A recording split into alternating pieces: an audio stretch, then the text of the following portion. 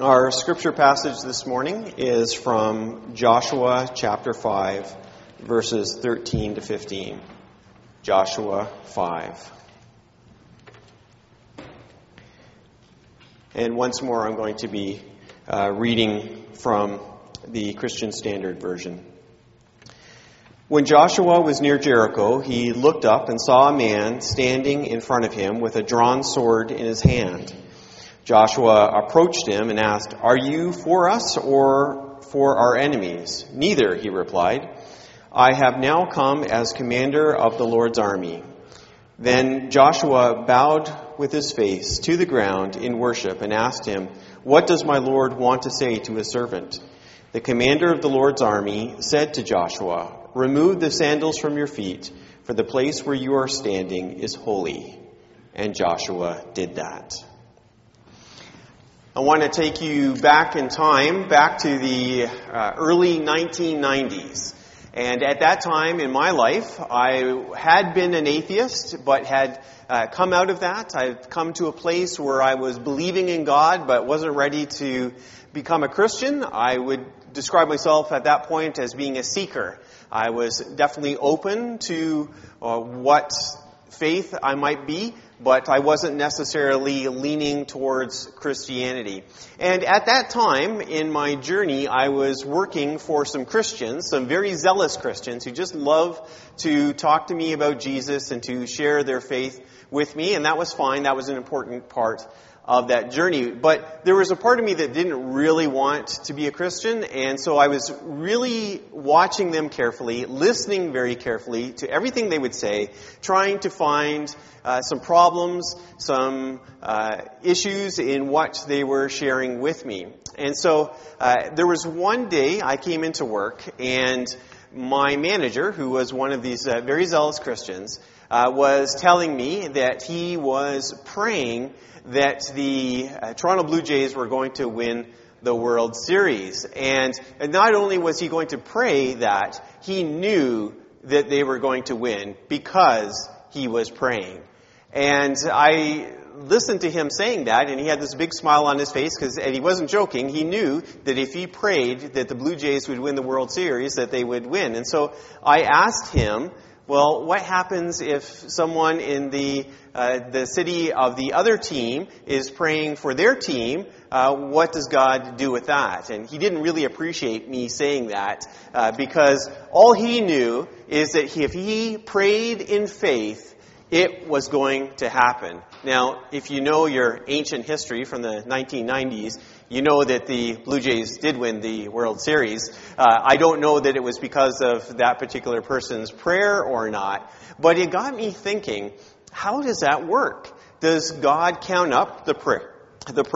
So if there's 3,543 people praying for the Blue Jays and only 3,542 praying for the other team, then God's counted it up and say, okay, the Blue Jays get it this year because there's that many. Or does he look at the team and say, well, there's this many Christians on this particular team and a little bit less on this other team, so I'm going to give the World Series to them. Does God even have a favorite baseball team? I know at a previous church there was a lady during our prayer time, and like we often do here, we would take prayer requests, and she would regularly pray or ask me to pray that the Maple Leafs would win a game, and I often just did not have the faith to do that. And so what I would do is I would pray that, the players would do their best and that,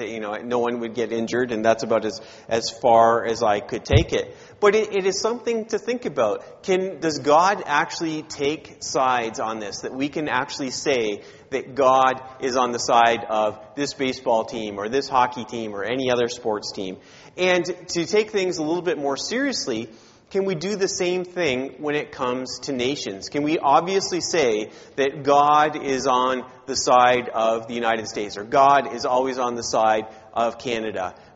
Can we do that? And this is especially complicated when it comes to times of war. What do we do there? I'm sure that there are times that we do think that we hope that God is on our side. But how confidently can we say that God is taking sides and God has chosen that this is the side that he is going to align himself with, and because of that, there are the ones who are going to win? These are some difficult things for us to think about, and things that people have wondered about for many hundreds of years. And that's what we're going to take a look at as we turn to this story about Joshua. And Joshua, at this point, he is leading the people of Israel. They're entering into the Promised Land.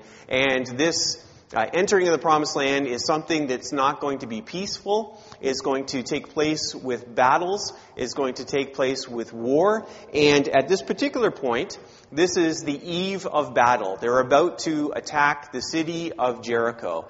And I'm sure we can guess at some of the things that were going through Joshua's mind at this time. I'm sure there was some anxiety on him as he was wondering how things were going to go. Now we know, or we may know, the story of the fall of Jericho fairly well, but Joshua didn't really know all the details of how things were going to be. And so what was he thinking about there? I'm sure as a man of God, he was praying. He was praying for his troops. He was praying for his leaders. He was praying for himself, that he would be able to hear God's voice clearly and that he would be doing the right things and making the right decisions. And so it must have been a very anxious time for him. And as he's walking along, he sees a man standing there with a great big sword. Now, when you are near your camp and it is the eve of battle, you get kind of nervous when you see an armed person standing there. And Joshua can't just think, well, that's fine. It's nice to have a tourist walking through and hope you're having a good day. He can't think that way. He has got to know who this person is and what they are doing. And so the question that he asks is, are you on our side or are you on the side of our enemies? Whose side are you on? Well, it ends up that this man is not actually a man, but is an angel of the Lord and is representing God's presence and God's power in this situation. And this angel replies to Joshua saying that he's not on the side of the enemies, but he's also not on their side either. He is on God's side. He is the commander of God's army, and that's the way it is. And the way the story goes is that Joshua ends up taking off his sandals, and he bows down, and he acknowledges that this is a holy place. And so what we see is, instead of this angel of the Lord coming onto Joshua's side and being an assistant to Joshua, it is Joshua who is submitting and coming under the authority of God and his will. This is the same kind of thing that we find when Moses first became the leader of Israel. When he met God at the burning bush, he took his sandals off as he was on holy ground, submitting to God's side. It wasn't a matter of God coming onto Moses' side. Rather, God was recruiting Moses at that point to come on to his side. And as we look at the history of Israel in the Old Testament, it's never about God being on Israel's side. It's rather that at certain points in their history, Israel is on God's side. And when that happens, things are going well. But when Israel is disobedient to God, that is, they stop being on God's side, that's when bad things happen. And God is not above using other nations and using other armies to punish Israel in those moments to bring them back to a place of obedience. And so this might not be as simple as we would like it to be, but that's the way it is. So we now think about our own situation and what life is like especially when we think about the last 100 years or so and the conflicts that our nation has been in. And I have to acknowledge, before I get into that as Christians, that we do not have one position when it comes to war. That there are people who believe in nonviolence, who identify as pacifists, and do not believe that in any circumstance should any Christian ever be involved in violence. And we have to acknowledge that that is a valid and respected position within the Christian church. There are other Christians who believe in just war. That is, that there are certain circumstances in which it is acceptable, if the conditions are met, for Christians to serve in the military and to be involved in military activities. And so we have to acknowledge that both of those things are going on, and I'm not going to go into depth into those debates, other than just to acknowledge that they exist, and there is room for both of those within the Christian church.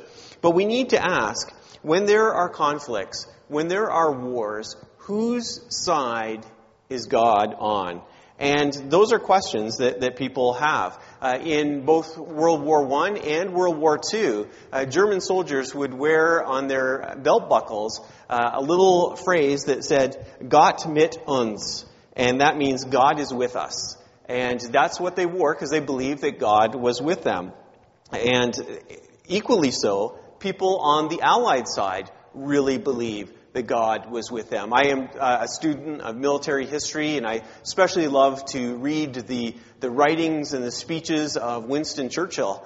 And very often, when you read his speeches, you see him calling upon not just the prayers to God for help, but acknowledging that God is on their side and that they have the advantage because God is with them. Now, was he using that just because of rhetorical reasons to rally the people, or was he doing that because of his own faith? That's besides the point. What we do know is that people on both sides hoped and believed that God was on their side. Now, we might look at something like the Second World War and say, well, it's obvious there. It is completely obvious that the Hitler and the Nazis were evil, and we were working on the right side, and so it was obvious that God was completely on our side.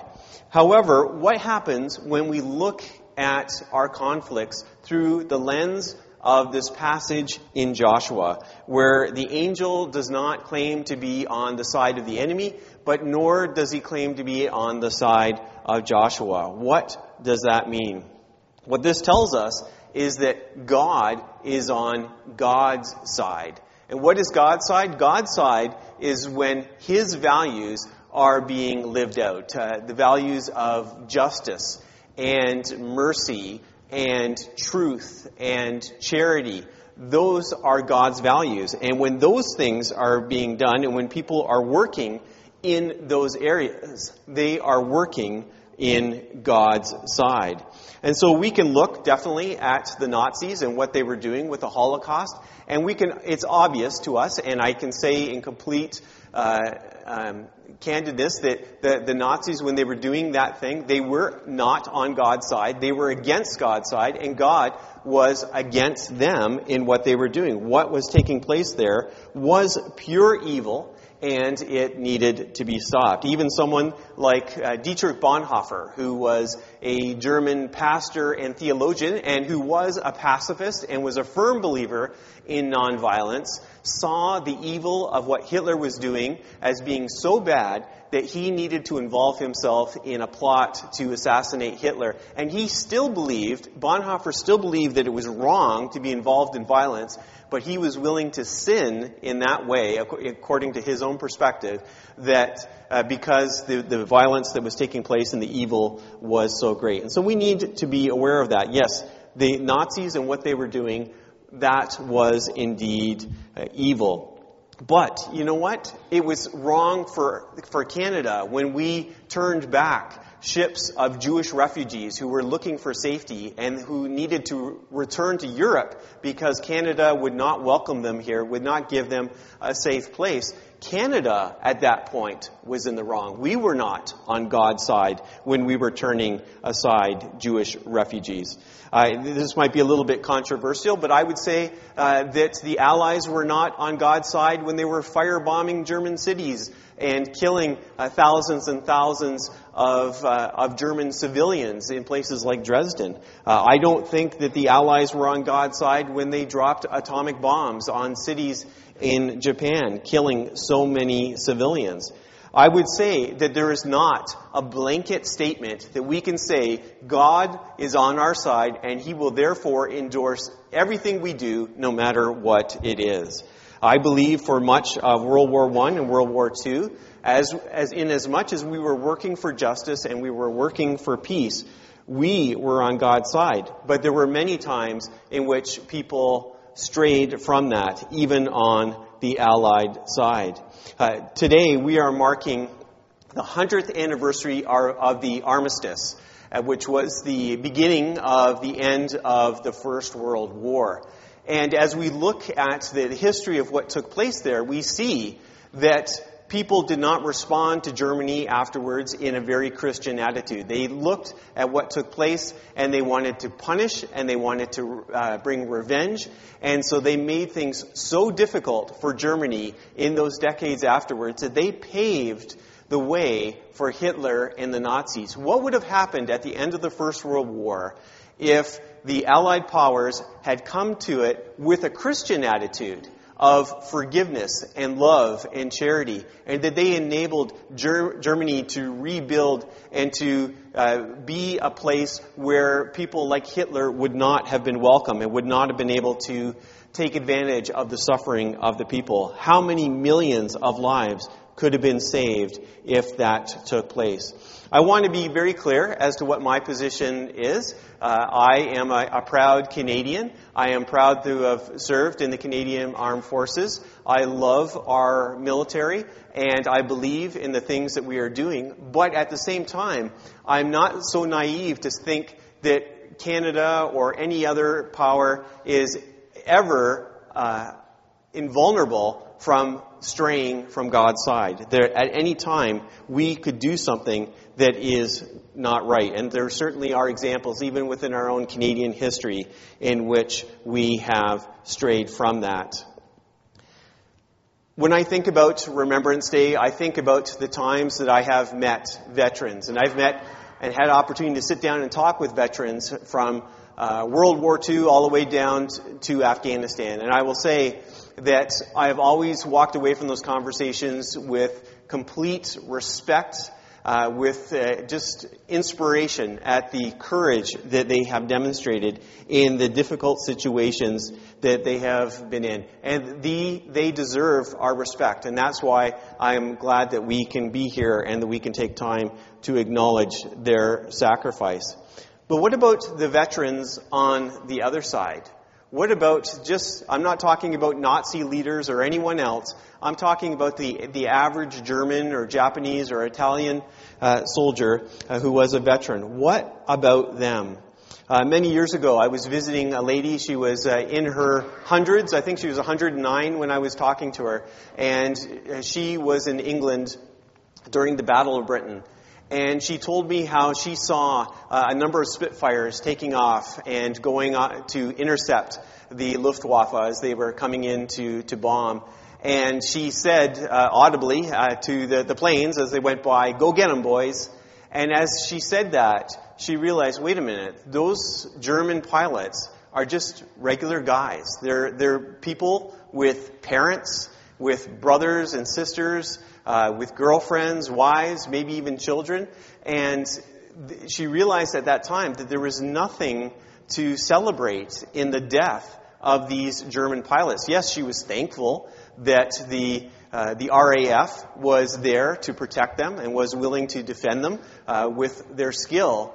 But there was nothing to celebrate in the death of another human being. It was just something that was a necessary evil in that time. And as she told me that, and I could see the look in her eyes, and it seemed to be so fresh in her to have come to that revelation, that's something that has stuck with me ever since.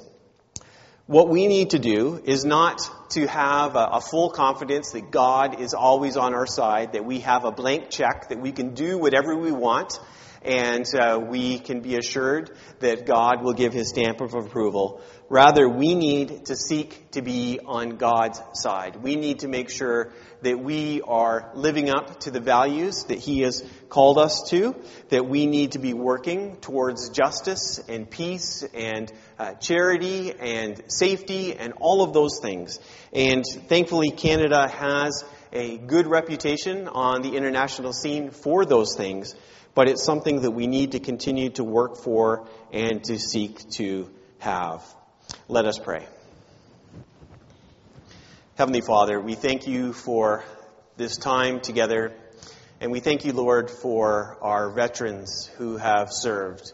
We pray, Lord, that you would help us to remain on your side, to never be overconfident, thinking that we could take you onto our side and have you approve all that we do. We pray, Lord, that you would give wisdom to our leaders and to all those involved in the military, that they would have a clear understanding of the way things need to be. We pray these things in Jesus' name. Amen.